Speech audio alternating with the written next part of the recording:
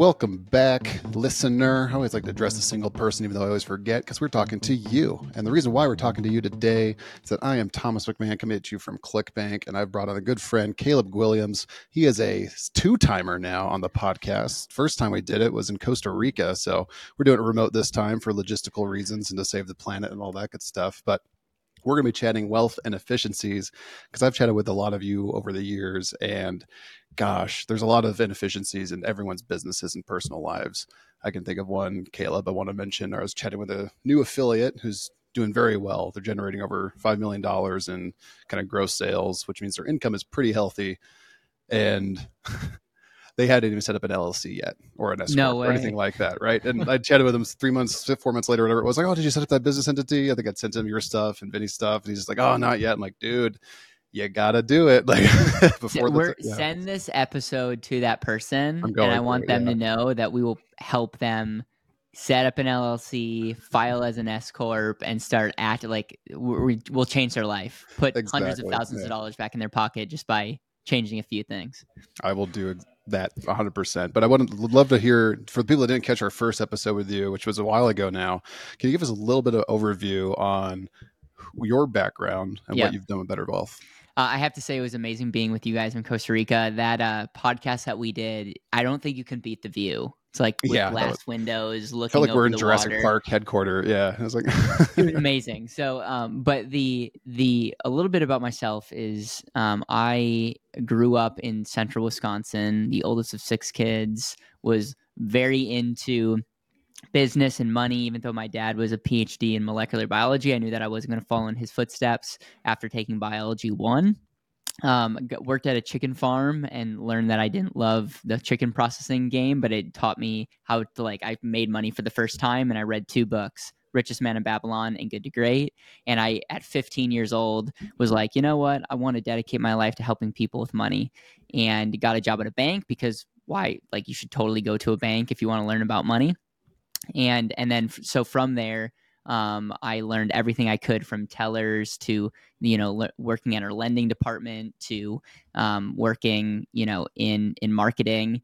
And I also worked in our investment department. And then so from there, I learned so much about money and all this stuff. And then when I was 19 years old, the person that was running our investment department left, and I became probably the youngest person to have that responsibility. Like, I took over the full bank's investment department, 19 years old. I'm going to college for business and finance. I have the second largest bank in the office in the building. And I got I'm the 19-year-old kid that looks like I'm 13 with a bank phone, with my personal phone, with a bank computer. And I realized really fast that while I was stoked and excited, I also realized that I was almost depressed, because I realized that people were broken, and financial advisor is just another fancy word for just being a babysitter for your money. So we're not actually moving the needle for people the traditional way. And I just committed to saying, if there's a better way to help people, I want to learn that.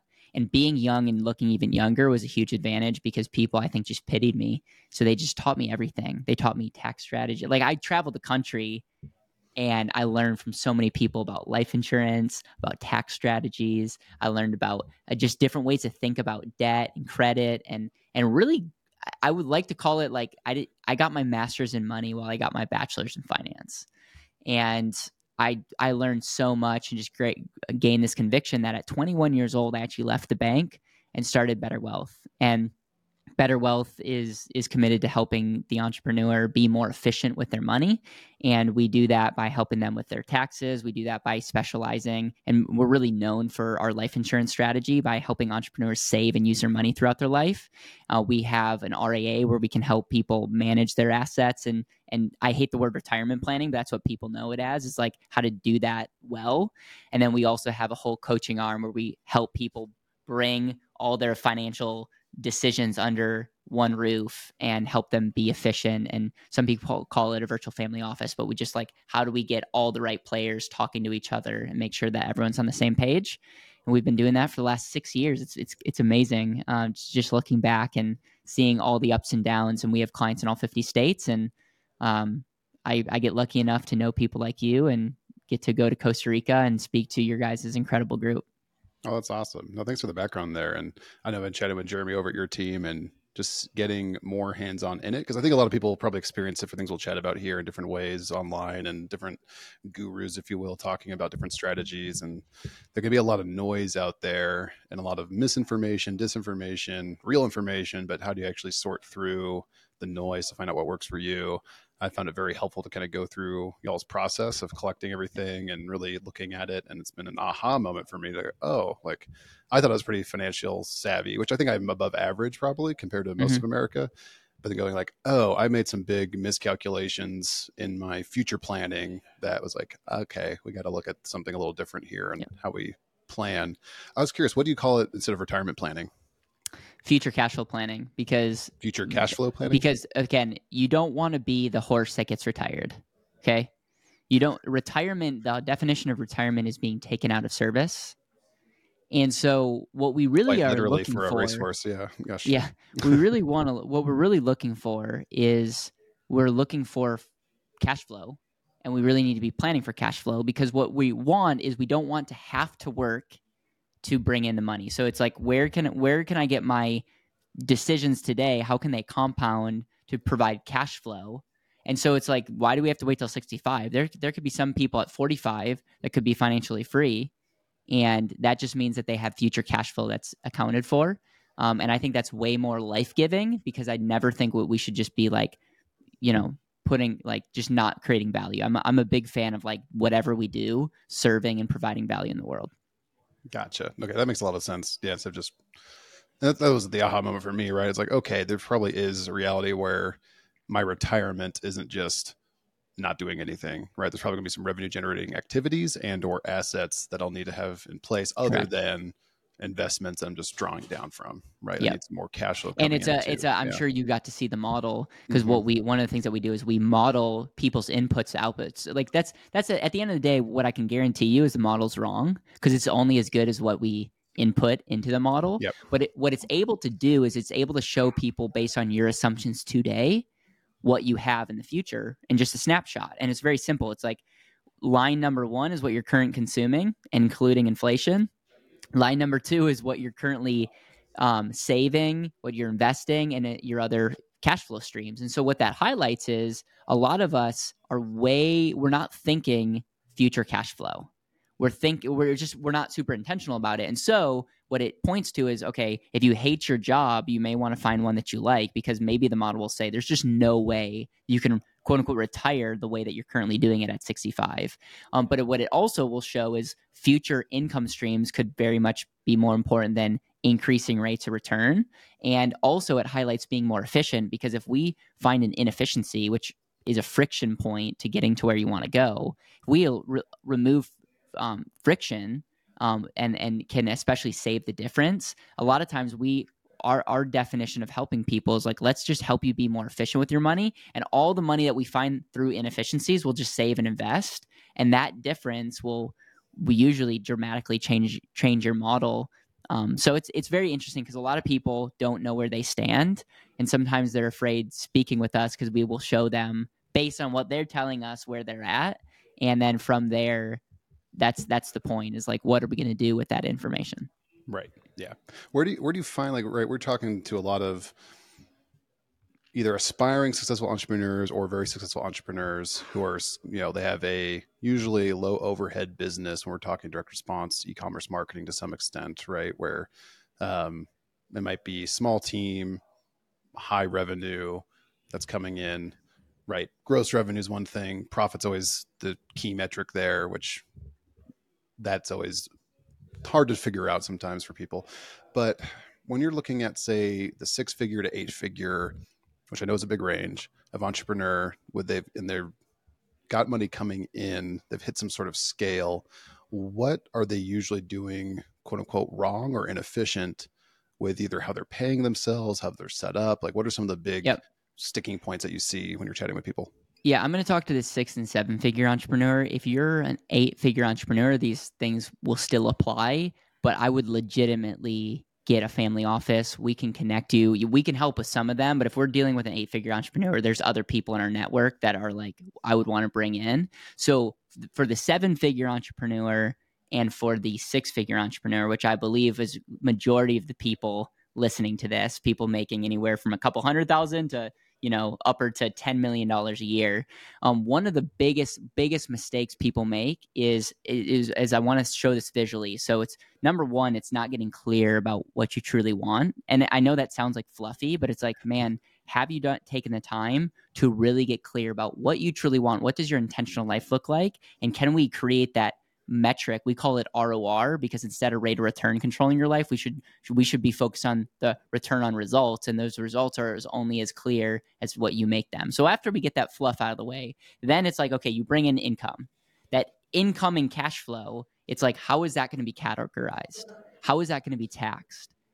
We have to, before, like, the decisions that we make about that, from the taxes to how we know our numbers to where that's flowing, could be like a 20% difference in how we plan. And like, do the math on that. Like, that's a lot of money. A lot of people, almost 90% of the people that come to us are overpaying in taxes in some areas. And the majority of business owners, they don't even know their numbers. And so they're just overpaying through inefficiencies because they don't have someone that's in their business saying, like, this is your gross income, this is your profit, this is your P&L, profit and losses.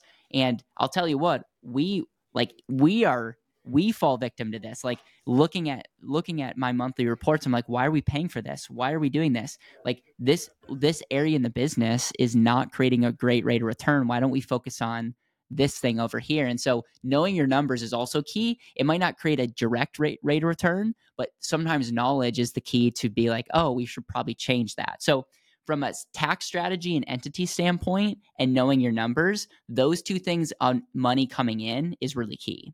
Once you have money flowing, then it really is only capable of doing two things. And this is what we like teach people. When you have money coming into your, business economy or personal economy, it can only do two fundamental things. It can be consumed, or it can be saved for a future consumption date. So consumption is anywhere from, anytime you lose $1, it's gone. That's consumed. So whether that's a tax that you've paid, whether that's paying for a Starbucks, whether that's debt that you're servicing, whether that's going on vacation. And so it's being very efficient with our consumption and saying, is there money that's literally leaving our household or business economy that doesn't need to be? And so we just look at, like, what do we want? Like, again, we go back to your intentional living statement. It's like, okay, we hold that up and we go through all the consumption, which starts with knowing your numbers, tracking your money, and saying, okay, like, really getting clear of, like, okay, is this where we want to go? Like, is this debt efficient? Sometimes people have inefficient debt. Some people should be getting debt versus paying cash because that would make their equation more efficient. So it all depends. And then money that we save, it's getting really clear about, okay, you're saving this money, but ultimately we want to create future cash flow. So what is the best way with saved money to create future cash flow? For some people, it's investing in a Roth IRA. For some people, it's investing in real estate. For some people, it's doubling down in their business. For some people, it's investing in a coach and doubling their income. For some people, it's, looking at alternative investments. And so what we do, we don't give investment advice, but we help them create their investor DNA and then get really positioned about where they should be deploying capital that ultimately will bring them closer to where they want to go. And so that's really the key. And then the last thing, and it's not sexy to talk about, but creating risk management, making sure that you have proper health insurance, property and casualty, making sure that if your income disappeared tomorrow because you injured yourself, that you're not building your empire on a house of cards or on a sandbox, and making sure that there's an umbrella that's being built on what you're building, because we all know that one person that, their life changed in a second, and you can't avoid those things. Well, some of them you can, but like, what you can do is you can plan to say, hey, I'm not going to let one split second thing change the direction of my family, my life, and my future. Yeah, well, especially if you're a high income earner too, right? You want to make sure that people aren't just coming after you because of that high income. That's right. Creditor right? protect. So Yeah, that's totally. So the corporate bail and all that, and things I don't fully understand, but I'll act like I do. But yeah, like, you need to make sure there's some gates and defense played so that you can keep what you've made and not just have to go out to legal fees. And I know that it's like a fire hose, and there's like, we could yeah. talk about all kinds of things. Like I didn't even talk about the life insurance strategy, but that's a strategy for people that want to save more. We are known for overfunding whole life insurance, which sounds like super not attractive at all. I understand that. But when set up properly, it's like we give people the ability to save money. They get tons of long-term benefits, tons of short-term benefits as well. And then we also help them utilize that asset to then go and invest in their business or in real estate or invest in their future cash flow plans.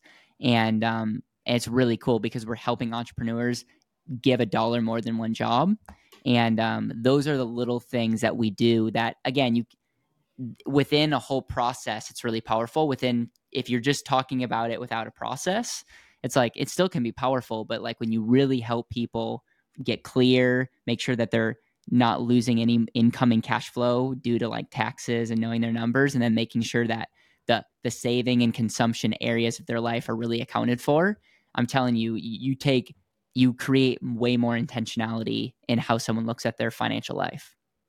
Yeah, no, it really clicked for me when I was chatting with your team. Just like, okay, like I'm in a good spot, right? But like I'm not in an ideal spot where I could be, right, having a HELOC on my home. Not that I ever need to use it, but if I wanted to draw out cash quickly, I could do it from there, right? Or other things like that, using the equity I have in unique ways, setting up whole life insurance as places to save in / invest in, kind of Yep. draw down from the dividends, build the dividends there.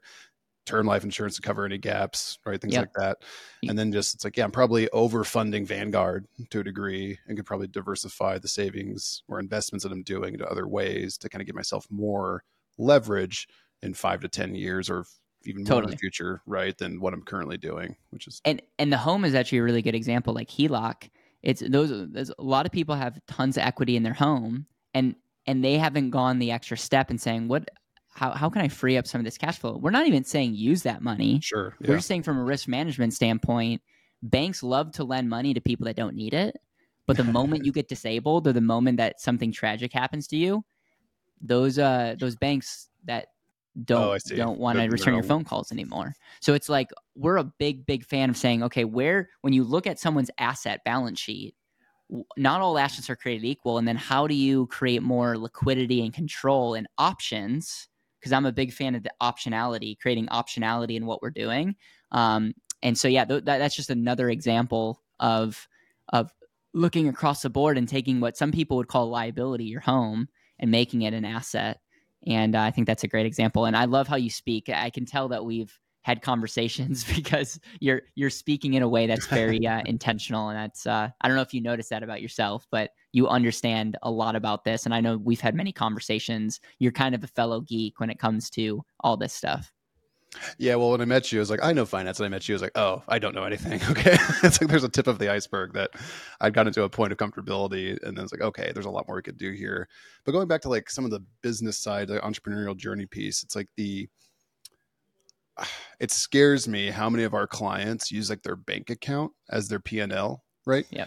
And like they look in the business bank account, their personal bank account, and they check it and go, cool, everything's good. And they're not really looking at the big picture, what that cash flow is actually doing, what money's flowing out, money's flowing in, and where they could be, like you said, trimming a ton of fat and also probably doubling down on streams of revenue and customers that they're not, because they aren't looking at the granular details of where that cash is coming in from. Yeah. If you are not getting an annual or a monthly P&L and a snapshot at your balance sheet, I would say work with somebody, whether it's us or somebody else that can do that bare minimum for you. And if you're making at least a couple 100,000 or maybe even more than 100,000 and you don't have an LLC, or because all an LLC is for liability purposes. It's not, you can't file like that's, it's not a, you can't file LLC filing doesn't really exist. So you could file as an S corporation, and all that means is instead of you paying tax on like, full taxes on the full amount, let's say 100, 200, 300,000, we're able to pay you a salary, which I think the biggest mistake people are making is they're not separating their personal economy from their business economy. But you're able to pay yourself a reasonable salary and then take distributions, and those distributions are at a way better tax rate. because you don't have to pay any of like the income tax, or not income tax, but you don't have to pay any of like the Social Security tax and anything else as it relates to that. And so what that allows us to do is save up to 15% on Oh, wow. money that you're, so that adds up. Like if you're a lot of, there's people that we see that are like, that aren't doing this and they're making $2 million a year. They make this the adjustment. And I'm telling you, like when we talk about saving 20%, if they're not doing that, imagine all the other tax strategies they're not doing. And we call it the ignorance tax, because you're literally paying extra just because you don't know, or just because you haven't looked into, going the extra step. Is there like what I know, I'm sure this depends. It's a hard question to answer, but like when you say a reasonable salary, I know that's like something that S corps have to do. You have to like pay yourself a reasonable salary and all that. Like, what is that number? Does it depend on how big your business is? Does it depend on what your title is? The safe answer is to talk with your tax team, whether it's us or somebody else, and to really factor that out. If you're it's just solely you, you can justify. I mean, you can pretty much make it what you want to make it. There's some people that say, hey, it should be around 60% of your what you make, but that really is tough to measure for us, since we have a whole team. I couldn't pay myself a reasonable salary of 30,000 and be like, well, you're the visionary face of BetterWealth. Like that's not cool. And Is so there like a smell test, gut check it kind of has to yeah, pass? it's one of those like, is this reasonable? Right. Okay. And I think the other thing is the biggest mistake people make, and I know I've said like this is the biggest mistake like 10 times, because it's like I've see like these are huge mistakes people are making, but it might not be the biggest. But a mistake that people are making is they're just not documenting, because they don't have good books. So they're not documenting their deductions that they're making. They're not documenting like why they're paying themselves a salary. And what we found is, if you just document properly, or if you just make an argument, you don't have to worry about the IRS throwing you in jail. The worst thing that they're going to do is slap your hand and maybe say, okay, like you have to pay us the difference in taxes. But you're not, if you are documenting and really making a case, and you do get audited, we're talking number one, an audit's not like the end of the world. A lot of people, there's a lot of misinformation about audits. But then number two, it's like, just make sure that in every decision you make, there's a documentation. And again, if you're working with the right tax team, it's easy to document that. And you're just building a case so that if and when people, ask, why are you doing this? You have a reason. When you say documenting, is that like just logging stuff in QuickBooks for expenditures and stuff? Is it like email tracking? Like what is that? Is it SOP? Like what would you actually be handing over in an audit? Is it? Yeah, I think the big reason, the big areas to document is like deductions. Like a lot of people ask like, what can I deduct? And the big area is you just need to make sure it's reasonable to your business. And so it's like, okay, what's reasonable? It's like make an argument for it. Say like, hey, if you're an influencer and you travel, is that a business? Like, is it necessary for your business to operate? Is it reasonable for your business? Like, yes. So you could make the argument that if you're an influencer and you go traveling, but that has to be documented. Like you have to, if someone's like, why are you writing off your entire trip to, Europe? I'm an influencer and I make my livelihood traveling. And by the way, this is like, I have a proof, So it's really creating proof. So whether it's an email. Yeah, okay. So that proof, it could be like an email or like some communication with your team or strategy documentation of like, we're going to be recording these videos in these places. It's like, the same reason why you want to save receipts, right? It's like, did you actually do? Yes, I have a receipt. And then is this actually business? Yes. Like this is the itinerary for the business. Like, so it's really having proof, and majority of people don't have a system for tracking things. It's funny so how it many becomes things very come overwhelming, because it's like, oh, I don't, it's like going through your text messages or like going through your photos, and like create a system. I know it takes some front end work, but you will live with so much more peace knowing that's like, hey, like you're not only saving money, but you're doing it the right way. Well, it's funny how often things come back to just good business operations. Yep. right? Like if you're having a weekly meeting with your executive team, and maybe that's you and your spouse, right? But if you're actually taking notes or having a VA take the notes and compile those and save them somewhere, and then there's follow up, right? If you're actually doing and acting like a quote unquote real business, a lot of this stuff sounds like it's almost taken care of. And this is more of just how you're saving it and like the actual operations of that. But yeah, it's like the business operations piece solves a lot of problems for people. Agreed. What are some of the like some of the viral TikToks and YouTube shorts and stuff are all around, oh my gosh, I bought a Mercedes, and then I can write it all off because blah blah blah, right? And all this stuff. Like, what are some of the bigger misinformation out there around tax deductions in like the entrepreneurial space? Yeah, I mean the 199A, you know, accelerated depreciation is definitely thrown out there because it's sexy, right? Buy this big old car and get to deduct it, and the laws are changing. So right now you can't get 100% deduction on some of these purchases, but over time you can depreciate all of that. What I would say is a lot of times people want quick fixes, and like there's strategies out there that are like talking about like trust, and like if you have a business, own the trust, and it's like, and essentially they're like, the end of the story is you don't pay any taxes.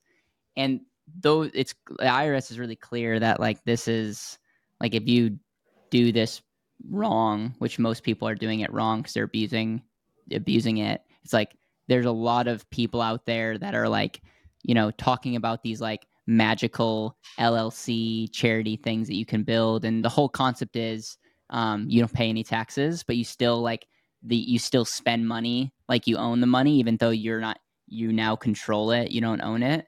And you just got to be careful because they're taking sound bites that are true, and they're quite frankly scams. And a lot of entrepreneurs hate paying taxes, and so they'll end up getting desperate and trying to find someone that will tell them what they want to hear. Like, if you set this thing up, you won't have to pay any taxes. And it's like, I would implore you to do, like, think 10 years from now and say, 10 years from now, knowing what I know, like, can I be proud of the thing that I built? And a lot of times people try to make a quick fix, and they end up really getting themselves in a tough spot. And so that would be just those are some of the things I've seen. I've seen some people like talk about being a sovereign citizen, like, no joke, like, Oh geez, renounce your citizenship, and for some, that won't like, have any then you negative don't have to pay repercussions. taxes. And I'm actually going to make a reaction video to that, and Yeah. I would just say, please don't do that. There's There's ways, some there benefits are to being a ways citizen, right? Yeah. using deductions and depreciation and special tax strategies. Like the Augusta rule is a legit thing. Like, you can rent out your home. Like, you can even take like your home office and like eliminate throughways and hallways. And like, there are ways that you can work with your tax team to reduce your taxes, but don't try to put your taxes at zero. If you, I mean, there's people that have real estate and certain things, depreciation, that they can get their taxes to Sure. almost zero or zero, which is great. But if you're like crushing it in business, it is okay to pay some taxes. Just make sure that you're paying as little as you legally have to. Right. Yeah. It's that gut check, right? It's Yeah, like, is this going to pass a smell test? Yeah. exactly. Yeah. Yeah. And you'd be shocked. I know some really amazing people that fall for tax stuff that are like, man, I wouldn't want to back that up in an audit. Right. Yeah. They hear something and sounds good to be true. They want to just chase it. What I always find too is, right, tax season for personal taxes, right, comes around, it's due in April of the following year kind of thing. Yep. And myself and other people are scrambling. How can I save on taxes for the previous year? And that's in the books, right? That's that For the period is most part. closed. Yeah. Yeah. I think there's a couple like can contribute. And by the way, I'm Yeah. talking taxes. We have a tax team, and I don't qualify to be on our tax team. So I'm the face of BetterWealth, talking about some things that you're like, hey, you're misspeaking there. I'm just the person talking Oh, on a you're good. You're podcast. good. Yeah. So all that to say, yes, once we hit January, there's a lot of things that become unavailable for last year. And so while there are like, you can contribute to retirement accounts and stuff that are still available, after Mm-hmm. after December 31st, the really good tax strategies out there, you want to be proactive. That's why people that work with us, we meet quarterly. Because instead of meeting at the end of the year, scrambling, seeing like, what do you need to buy to, have a lower tax bill? Like, you're able to proactively be like, okay, how are we doing? What do we need to do? And you're just building, again, a case, and we're building a team around you. So that's what I would recommend, because we've all been there. I've been there on the last week of December, buying stuff that I never use because I don't want to pay more in taxes. Yep. And it's one of those, like, playing offense in this space is so easy, right? Improving the conversion rate, trying to scale ads, right? What's the next hook, all that kind of stuff. Like, there's so many things you have to do to keep the offense running that you don't think about the defense until it's punching you in the face. That's right. Right. The guy who hadn't, and hopefully has, but I don't think he has set up a business entity yet and all that kind of stuff. It's like, it's like, oh yeah, I'll do that eventually. And all of a sudden it's eventually, and then you're scrambling for a quick fix, like you're saying, versus the right fix. And so just getting out ahead of it, building into the working schedule of like, okay, we're going to figure this out by the end of the quarter. What do we need to do to back into that? Let's have these conversations now. Let's make a decision, right? It's doing all that stuff early when you don't absolutely have to, which will let you do a lot of really cool things with, like you said, the savings you've freed up, with additional cash flow you can uncover, kind of scaling from there. Yeah. Is there, when you look at, I guess, like the landscape of this, like, I think you kind of did it broadly, but like when you look at like the immediate things to fix for someone who's, hey, I know I need to get better at this. Like, is it like, in a quick 1, 2, 3 summary, what are those first 3 things? Yeah. It's know your numbers. So get a P&L, have access to your balance sheet, know your KPIs, just like do the work to actually figure that out. It's figure out the tax basics with entities, and just get really clear on like what you can deduct and start figuring out a basic tax strategy. And then the last thing I would do is really understand your savings ratio and figure out ways to save more money by being more efficient. And then the bonus would be understand how life insurance works, because as an entrepreneur, you can really use your dollars more than once. And for an entrepreneur that sees opportunities and constantly wants to deploy capital, it will allow you to compound your money for the rest of your life and be able to use your capital to reinvest into what you want. And that, for an entrepreneur, is the unfair advantage, that if you're not entrepreneurial, you just have less opportunities to multiply your money. Yeah. For the people who are listening to this who just got defensive hearing the whole life insurance stuff because they either got hit up or by Northwest Mutual, or got their friends hit them up about something, or they were an employee of that, right? Like, what is, I guess, like, what is that for someone who gets that, like, kind of like apprehensive nature? Like, I've heard that's a scam. I heard that's just like a sales tactic. Like, why isn't it? And what is it actually? The 95% of life insurance is not sold, in my humble opinion, well, and gives the industry a bad rap. So I will say that when in doubt, be very, very cautious. And this is not a sales pitch to work with us. There's other people that are good, but to be quite frank, I've been pretty appalled by what I see other people doing and how I see them really taking these talking points and not positioning them well. So life insurance is a contract. It's a contract between you and an insurance company, and you want to make sure that the insurance company is worth working with. But really, the secret comes down to, how do we maximize a contract to be super favorable to us? And the way that we believe that you should do this is you should do what's called max fund the contract, which means you're getting as much cash value, what you're putting in, the money that you're putting in, you're getting as much of cash available early on. And it almost is like a money market, high yield money market account that you can access. So what a lot of life insurance gives you, like, no cash value in the first couple of years. There's very little flexibility, heavy commissions. We're doing the exact opposite. We're giving you a ton of early cash value early on, lots of flexibility. Our commissions are a fraction of what they could be. And what we teach people is, instead of looking at life insurance as an investment, it's a place where you can store capital. And some of the best benefits of life insurance is is the tax-free nature of it. When set up and used properly, your money after it's in will grow tax-free. It can be used tax-free throughout your life, and it can get passed on income tax-free. And so the way that we teach entrepreneurs how to do that is fund into these max funded contracts. You have access to majority of the capital that you've put in. You can now utilize that to redeploy, but you get all the benefits of life insurance now and in the future because you're not taking from yourself, you're borrowing against that contract. And because life insurance gives you so many benefits, not just the cash value growth benefit, if people understood that, they would be like, life insurance gives me a 7 to 10% like benefit year in, year out to my portfolio because of all the benefits of life insurance. And I get the ability to take that capital and redeploy it into something that can get me a far greater rate of return if I want my dollars doing more than one thing. That's why I wrote the book, The And Asset, because you're creating and conversations versus or conversations. And so that's in a nutshell. Still be very skeptical.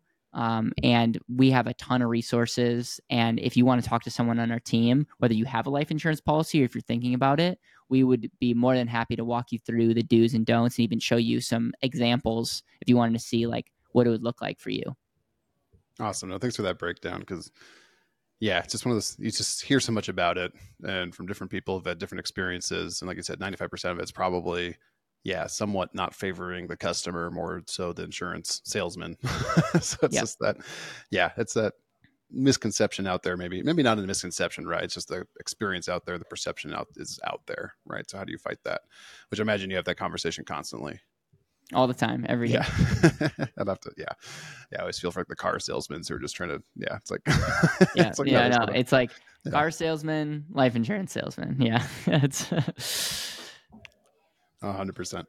Well, gosh, I want to mention to the listener here that we've set you up as a ClickBank expert, right? Which is a fairly vetted program that we do for people that we think help our core clients and things like that. So we'll give a link to the description below to your expert profile where people can go learn more about you. Even though they've heard a ton about you right here, and go sign up through our link with y'all, kind of get in front of your people.